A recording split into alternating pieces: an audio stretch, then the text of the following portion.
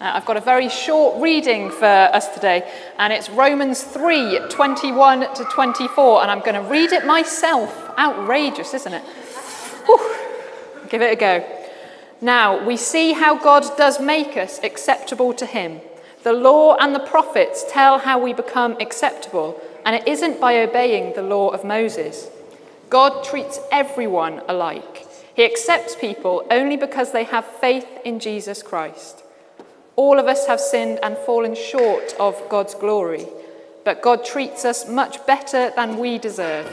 And because of Jesus Christ, he freely accepts us and sets us free from our sins. It's a nice passage, isn't it? It's lovely. But I'm wondering what questions you kind of carry around with you in life. I think we all carry questions, especially when we come to church and when we have a faith, we have a lot of questions about it, don't we? And I think some of the big questions that we tend to carry with us are kind of questions of suffering. Why is there so much suffering in the world if God is love? And that's a big question that I think we all carry. Maybe you have questions about the God of the Old Testament and the New Testament. Sometimes it feels like a different God. What's that about? Maybe we have questions about what happens when we die. Another big question. Well, you'll be pleased to know I'm not answering any of those questions for you today, so that's unlucky. But I think we all have those, don't we? We all carry them with us, and it's very normal. Even in this job, we still have sort of questions that go unanswered. But there's this really funny thing that happens when you go to study theology. And there's a few people in the room that have studied theology, I think. And what happens is you go with all these questions and you think you're going to learn the answers. You think you're going to learn the answers to everything. Because obviously that's what you're going to do, right? But no, you don't. You don't learn the answers to everything. You learn some kind of clever answers, some answers that sound good, some answers that maybe convince some people, but you're not quite sure even yourself.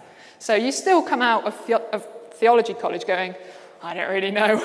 I still don't have the answers, but I can convince other people I do.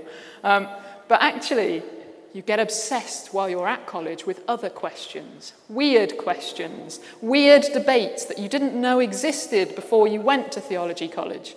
Honestly, it's true. It's a weird place to go. And I remember when I was doing my degree at the Elim Bible College, I couldn't go more than a day, literally couldn't go more than a day without another student saying to me, are you a Calvinist or an Arminian? I mean, what kind of question of faith is that? It's all about predestination, if you don't know. But I was always like, I don't know, whatever. I'm like, does it matter? Another one was, I like the ones with fancy names because they make me feel clever, so entertain me. It's the Filioque controversy. Oh, good word, isn't it? Yeah, thank you, Caleb. Thank you. It's about, does the Holy Spirit proceed from the Father, or does the Holy Spirit proceed from the Father and the Son? Oh, exactly, I know. These are the debates that theologians love, and they get so involved in them. And we sit here and we go, I mean, does it matter? There's big debates about the infallibility and inerrancy of the Bible. Love that one. Big fan of that debate. Got involved in that a lot at college. But there's one that I'm going to talk about today, which I think is actually a really important one. They're not all nonsense debates. A lot of them are, I'm sure. But this one is one I like. And it's going to sound like I'm swearing, so I apologize ahead of time. I'm not. I promise. It's a Greek word. And it's the Greek word for faithfulness. So that's a good start, isn't it? Because that's what we're talking about. So the Greek word for faithfulness is pistis. So there we go. So the debate is called Pistis Christou. So it's about what the translation of that is. Dave's grinning. You can tell James isn't here. So it's about what does that translate to. And for centuries, it was translated as faith in Christ. So our reading said that we are saved by having faith in Christ. But then someone came along and went, oh, actually, it's quite ambiguous. You could translate it as the faithfulness of Christ, which changes it massively, doesn't it? That blew my mind when I heard that, because suddenly I wasn't saved by having faith in Christ, but I was saved by the faithfulness of Christ. Suddenly it's nothing to do with me. It's nothing to do with how much faith I happen to have or don't have. So if I'm going through a rough time and I think, I have no idea if I have any faith at all today, it doesn't matter. If I'm saved by the faithfulness of Christ, that's beautiful. That is an absolutely beautiful truth. And for me, that fits in much better with what Paul's saying in his letter. I mean, it even says at the end, God treats us much better than we deserve, and because of Jesus Christ, he freely accepts us and sets us free from our sins. So that is absolutely beautiful, that we are saved by the faithfulness of Christ, not by our own faith. Thank goodness. And isn't the whole Bible, isn't it a whole story about a God who is faithful? A God who is faithful in every situation, in every circumstance to his people. Isn't that the whole Bible story? And it's a story of people who are constantly not faithful in return. It's a story of people who turn their backs on God, who find other gods, who forget about Yahweh. Yet God remains faithful. So I think that the Bible assures us, kind of beyond all doubt, really, that no matter how bad stuff is, no matter how badly we mess up in life, that God remains faithful to us. And I think everything good that we have, every good thing we have in this life, and life itself, is a sign of the faithfulness of God. And of course, today we're giving thanks for Bethan. And Bethan is a sign of God's faithfulness. Like the fact she exists is a sign of the faithfulness of God, as the fact that any of us exist is. And that is a beautiful truth that we can start with when we talk about faithfulness. Now, I grew up in the Pentecostal church, and growing up there, it was very focused about missionaries, and it felt like the best thing in life you could do was to be a missionary. Go to some part of the world that you've never heard of, and that might be very, very different culturally, and it felt like that was the thing that had particular value over anything else. And that was not my dream. That was something I dreaded. My nan used to go on missions to China, and I thought, flipping heck, I'm going to have to go to China. Oh, my life. And I was so convinced that following Jesus would mean I'd have to do something just that I wouldn't want to do. That to my mind would be like awful, and ooh, I can't do that. I don't want to do that.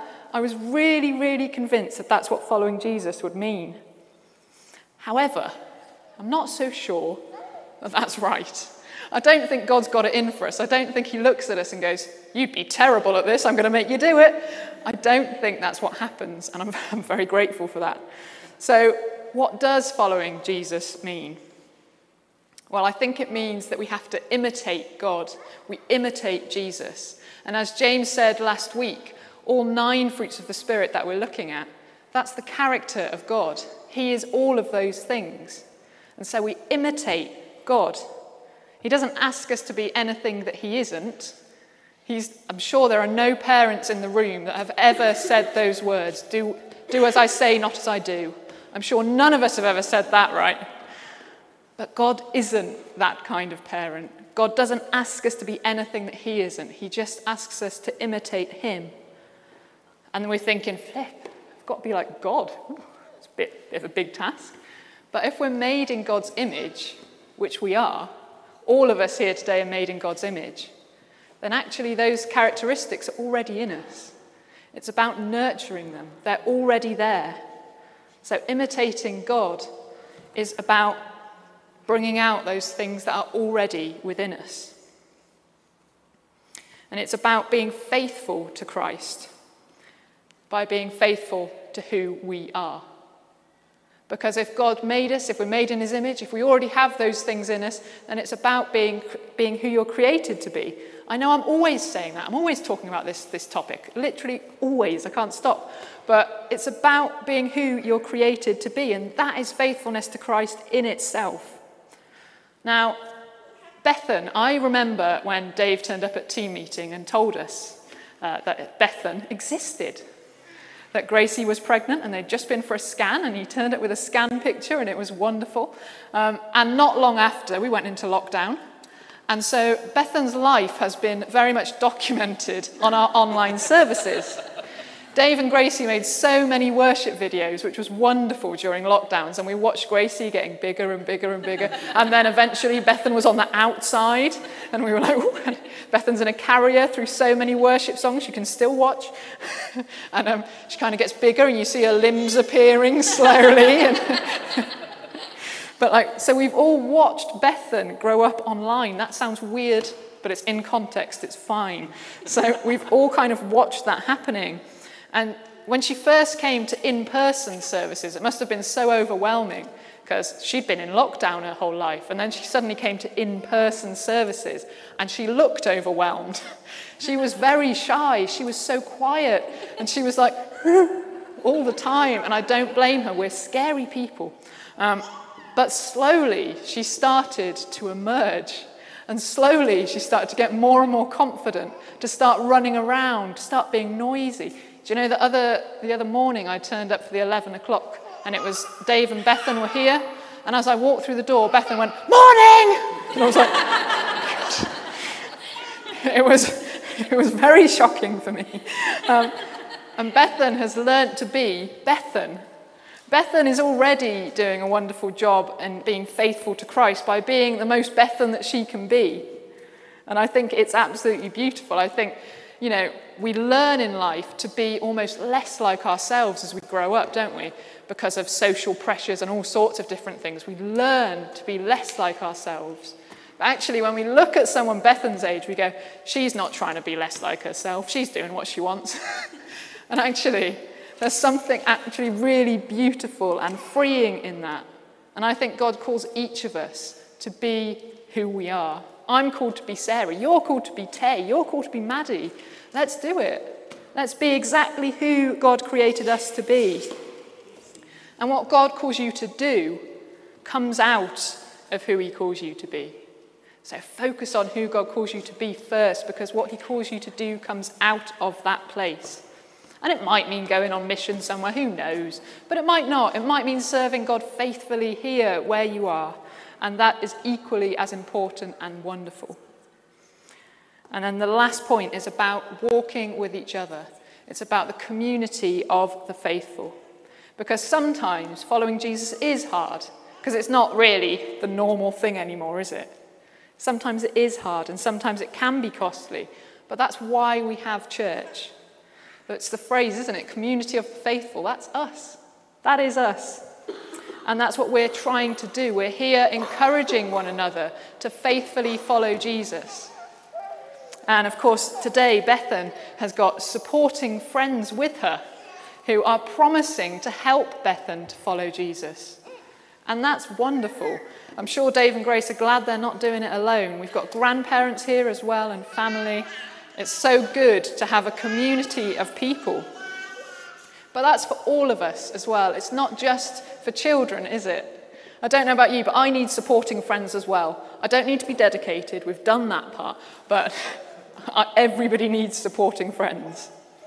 And so actually being part of the church is about supporting one another. It's about encouraging each other to faithfully follow Jesus in whatever way it looks like for you.